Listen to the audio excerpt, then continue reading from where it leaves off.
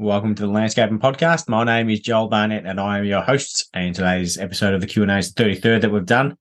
And we've got 13 questions. And coming out this week is Luke Smith on this week's episode. So he's got the Australian Lawn and Garden podcast. So I was a guest on that a few weeks ago, and it's an awesome podcast to listen to. So I've said it a couple of times and in the intro that I listened to it prior to going on just to see what the podcast was about, and now it's one of my favourites. So recommend you check that out. But if you've got any questions, chuck them in down the bottom here. So I've got 13 to get through. So the first one is from Final Design Landscapes saying, when is it getting easier? So I assume he's talking about just how difficult it can be to be in a design, construction or maintenance business at the moment. So I think it definitely will get easier, but it's times like these, if you're struggling, is when it sort of makes you appreciate when you're doing well, and when you're not struggling even. So it's like when you hurt your thumb or a finger, you don't realize how often you use it, and then you appreciate that you're not sore when you haven't hurt it. So I think it's a good time to, like, there'll be a lot of companies who have been going along just making money just by through no skill of their own. So it's a good time to sit back and think about what you're doing and be more purposeful in how you're going about things, rather than just, work for yourself because you work for yourself. Actually have some sort of vision that you're working towards, and work out, if you're not making money on jobs, why you're not making it and where you're losing it, and plan for the future as well. So work out how you're going to make more money and be more successful and get jobs done quicker. So there's a lot of things you can do. And if you haven't done those type of things when things are going well, then the second best time to do it is now, when you're not going well, because now there's obviously a lot more weight behind the reasons that you're going to want to fix things. So it will get easier, but you just got to put one foot in front of the other until that time. Next question is from Greenco Landscapes. He said, what's your favourite element of landscaping to construct? So previously it has been paving, and it probably still is, but particularly crazy paving at the moment. But concreting is starting to get a close second. So I'm doing a fair bit of concreting at the moment, especially at my house, and I've got a couple of projects that we've done and also got coming up. And I just really enjoy doing it. Once you start doing it a lot more, you see why it's so expensive, because there's so much time that goes into it. So not only setting up the formwork, making sure that's not moving, but then just troweling it and finishing it, especially when you're doing it in winter when it's going off slow. But I would say if I had to pick a number one, it'd still be crazy paving and paving in general. But luckily the top two, so the crazy paving and the concreting, it's both doing at my place. So, and then also doing a different type of paving, doing herringbone, limestone paving on the driveway as well. So a lot of good things to do there, but don't have any time or money for them at the moment. So that's going to be in the future. Fig Landscapes said, what are the three most important factors for a successful landscaping business? I reckon the first one that came to mind is communication with staff, not only staff, but clients as well. So, talking to your staff and finding out what motivates them, because the better and more successful your staff are, the more successful your business is going to be. So if you can work out what your staff enjoy doing and what motivates them, then that's going to be a key to having good workers, and good workers usually bring on other good workers as well. So that creates a great culture to work for. So not just treating your staff just like any other employee, just treat them like they're a person, and try and not only achieve your goals, but find out what their goals are as well and help them achieve them. And they might not have any goals and they just want to turn up to work 5 days a week and do whatever they have to. So not everyone has got things that they want to achieve, but find that out from it. If they do, then you can start to work towards that, and you'll see how valuable employees can really be. So communication with staff, but also clients as well. So that's going to help you longer term. Yeah, if you're communicating with their clients, it's going to be a good experience for them. So then they're more likely to refer you to their friends. Another thing would be enjoying what you do, or the outcome at least of what you do. So that's another thing for the most important factors for a successful landscaping business. Because if you're enjoying it, you'll usually be good at it.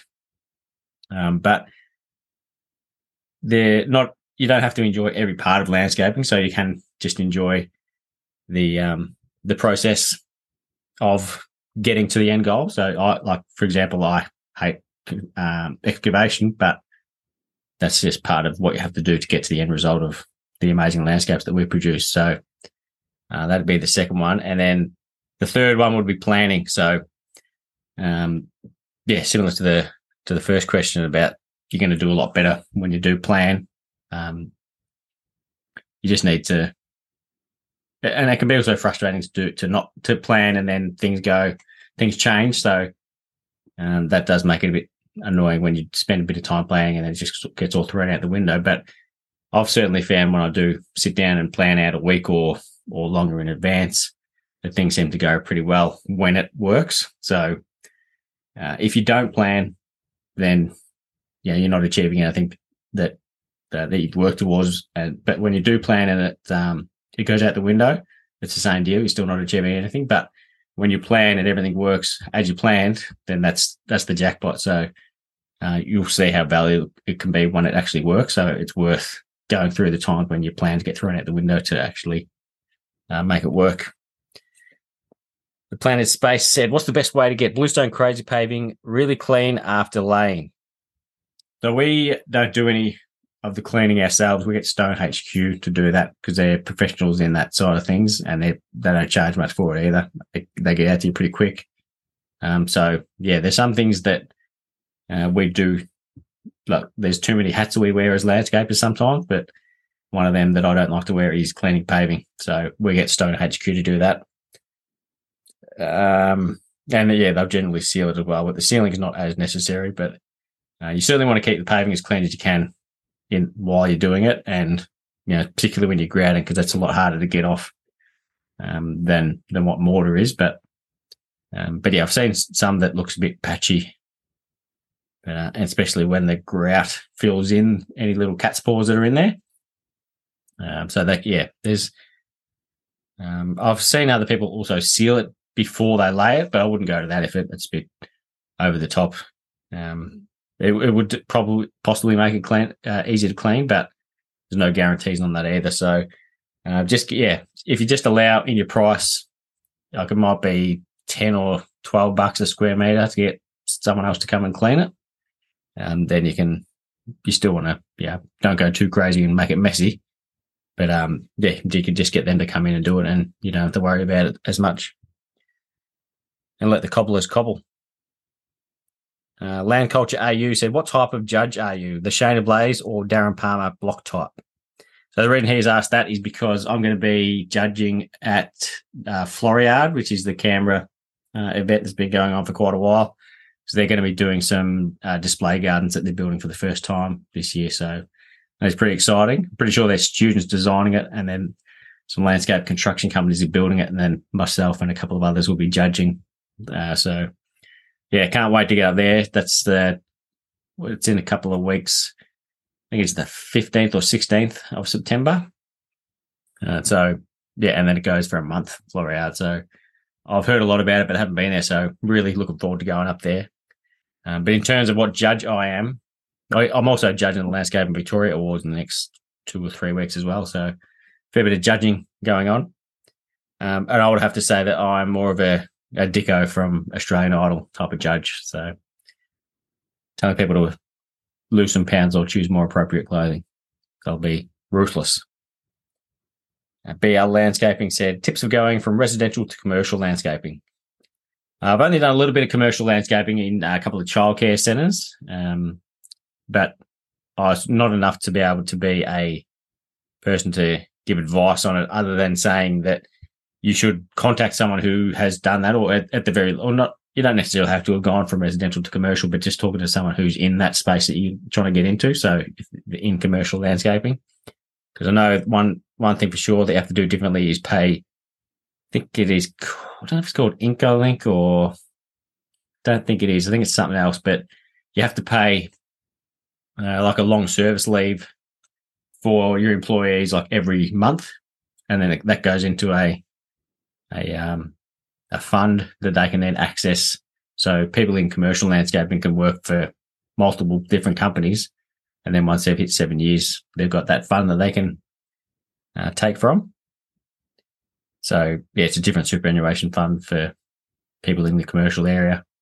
So thankfully we don't have to do that in residential, but it's just another expense. So people do see that there's good money to be made in commercial landscaping, but there's also a lot more expenses than there are in retail. So yeah, you just want to be aware of all that. And there's also the tricky part of a lot of commercial projects. You'll have to pay, I don't know what they call it, but you pay a 5 or 10%, or you don't get 5 or 10% of the amount of work that you've completed. So your quote, you can't invoice the last 5 or 10% for like 1 or 2 years, depending on that maintenance period. So if you're doing a $200,000 project, you might have $20,000 of that you're not going to get for 2 years until 2 years after you finished it. And then when that 2 years comes, you might have to replace a heap of plants or fix some paving or fix up anything that's changed since you completed it. So yeah, definitely a different game doing commercial compared to residential. So talk to someone who is in that that you can trust, and it might be because it's also a lot more competitive. So you might want to talk to someone. For example, if I was in Geelong and I was only going to do stuff in Geelong, and I'd talk to someone who's in Melbourne. So you're not really so they're not a competitor. So you're more likely to get some good advice from them without them worrying that you're going to be taking their jobs or competing on the same projects at the very least. Pascal Z's said, "What's your favourite garden edging?" I'm going to be doing a little bit at my place, and I'll be using just the mild steel, the 75 by 5 mil mild steel. So it rusts off and it looks no different to Core 10 steel edging, but it's a lot less expensive. And going with 5 mil thick, it's relatively straight as well. So just put that in and chuck in some 12 mil Rio, then bang that into the ground as pegs, and then weld it to that. So yeah, I don't mind the Form Boss, but it's very expensive, and it's mainly just expensive is the reason why. But yeah, every now and then the timber edging goes all right as well. It's certainly it's got a place for it. I've also, in my place, I'm doing a mower strip, so doing a paver edging, so I don't have to use a whipper snipper as much, so I can put the wheel of the mower on there. So that's 150 mil wide, so hopefully that's wide enough, and the mower works how I think it will. But yeah, in terms of defining from lawn and garden beds and paths, I like just the steel edging. Earth Escapes said, "How do you deal with clients changing the design/plans?" Generally pretty good with it, because it depends on what part of the project it is, like how early into the project it is, but you've usually built up a good relationship with them. So, again, it's just communication with them. If it's going to be something that's going to change the cost significantly, or probably just change the cost at all, you'd want to tell them that it's going to, this change is going to cost this much, because they might think, it's not a big deal, but they're not in the industry, so they don't know how much is involved with what change is going to do. So yeah, just if someone says, "Can we do this?" you say, "Yeah, we can do that. It's going to cost this much," and it might delay the job as well, or just let them know what's going to have to change so that they can achieve their result. But the only time I get annoyed about people changing or specifically adding things to a project is if they've complained about how long it's taken us to start their project, because that's one of the reasons I don't tell clients that I can't tell them when we're going to start their project, is because that exact same thing. People add things nearly every project that we do. I think while you're here, you can just do this. And I don't have a problem doing that, because you're not going to say, "No, we'll book that in for 12 months when we can next get to it." And even though it's only going to take us 3 days. So you do it while you're there, but everyone needs to appreciate that is going to push you all your other jobs back by doing that. So charge accordingly. And just the communication about any changes and how much they're going to cost is the key to keeping a happy client. And also getting paid for what you change as well, because you don't want to make any changes and then at the end, and also invoice them at the next invoice as well for those changes. So don't wait until the end, because then if there's any issues about it, they're going to get you can get them fixed before the project is finished rather than at the end when it's going to be harder to get money out of the client. Lloyd Sharp said, what value does social media do for your business? Do you use your platform to promote it? It's a good question. I reckon it does a lot positively for the business, but it's hard to put a figure or give any examples on it. It's great for communicating with other people in the trade on social media. So I've had a lot of people that we have done jobs with, like there's pool builders we worked with who I met first on Instagram. Plenty of suppliers. So it's good for that, and that helps. Like the more suppliers that you can use and more products that you wear off, the better your business is going to be, because you've got more range in what you provide. You're not just pigeonholed into providing, a couple of different styles of pavers or different timber, or not doing concrete. So you can learn a lot through social media that you can grow your skills on. And there's also, direct through clients that we get work from as well. So we've had people who have been following us for years, and then when they're ready to get work done, then they'll pull the trigger then. So they sort of get to know you over a couple of years and then use you when they're ready. So it is a long-term thing. So you just need to keep that in mind. Just be consistent. I haven't been consistent the last few months, but it's also important not to get too worked up in, ticking boxes and doing. If you're not enjoying it, then you don't have to do the social media side of things. Some of the best landscaping companies in the world don't necessarily have social media, so it doesn't make you any better. It doesn't make your work any better just because you post it on Instagram.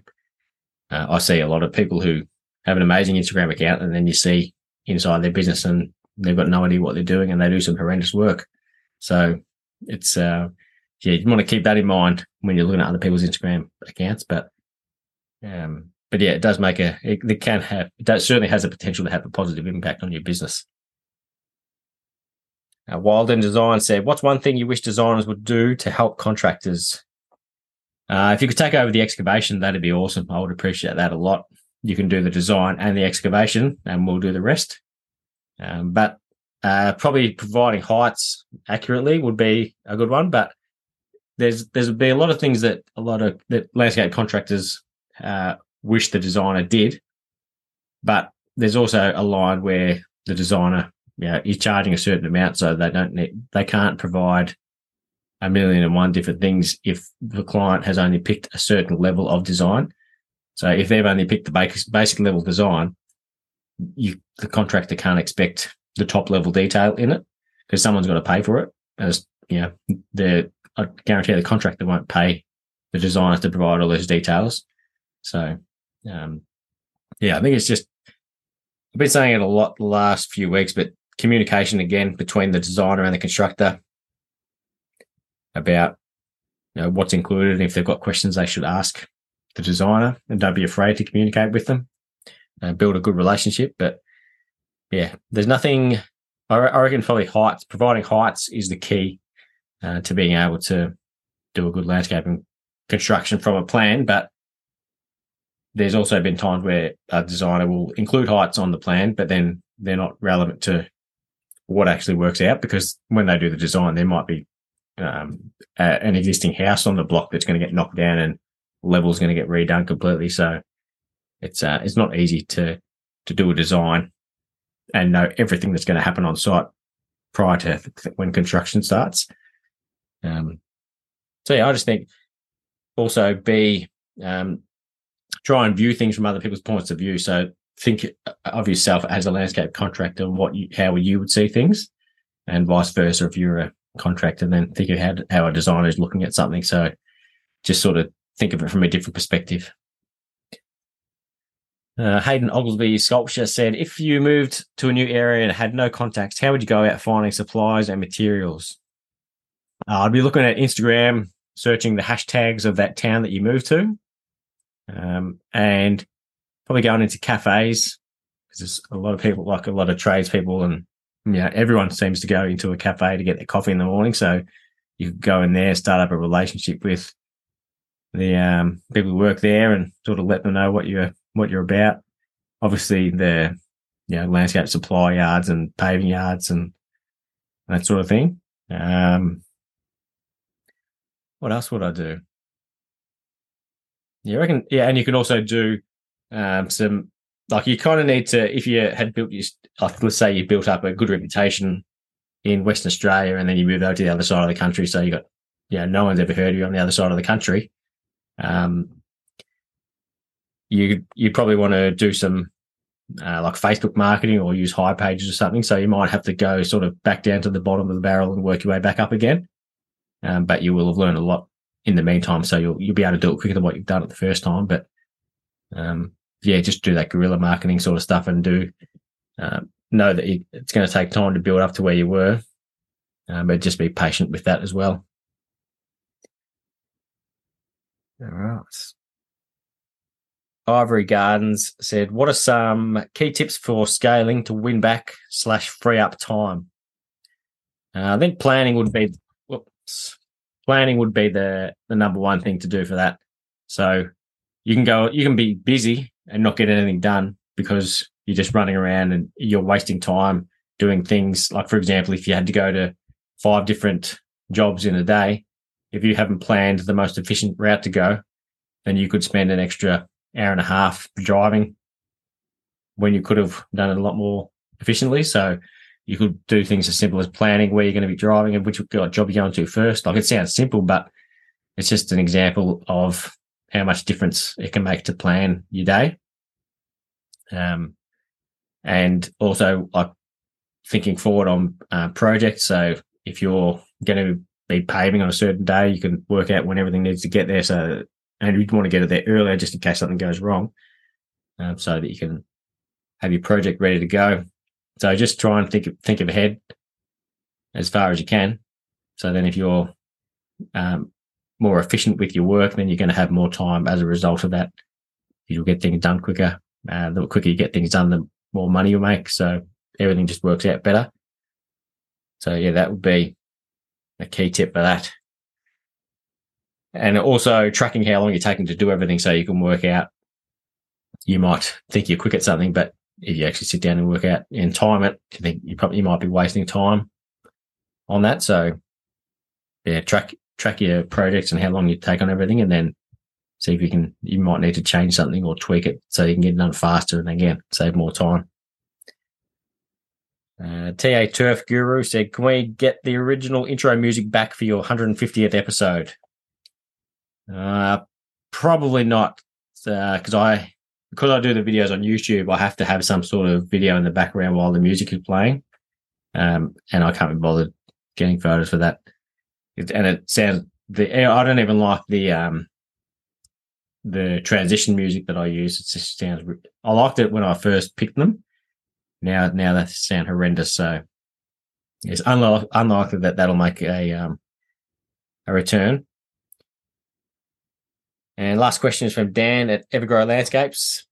Do you think joining Landscape Victoria is beneficial in regional Victoria, like in East Gippsland?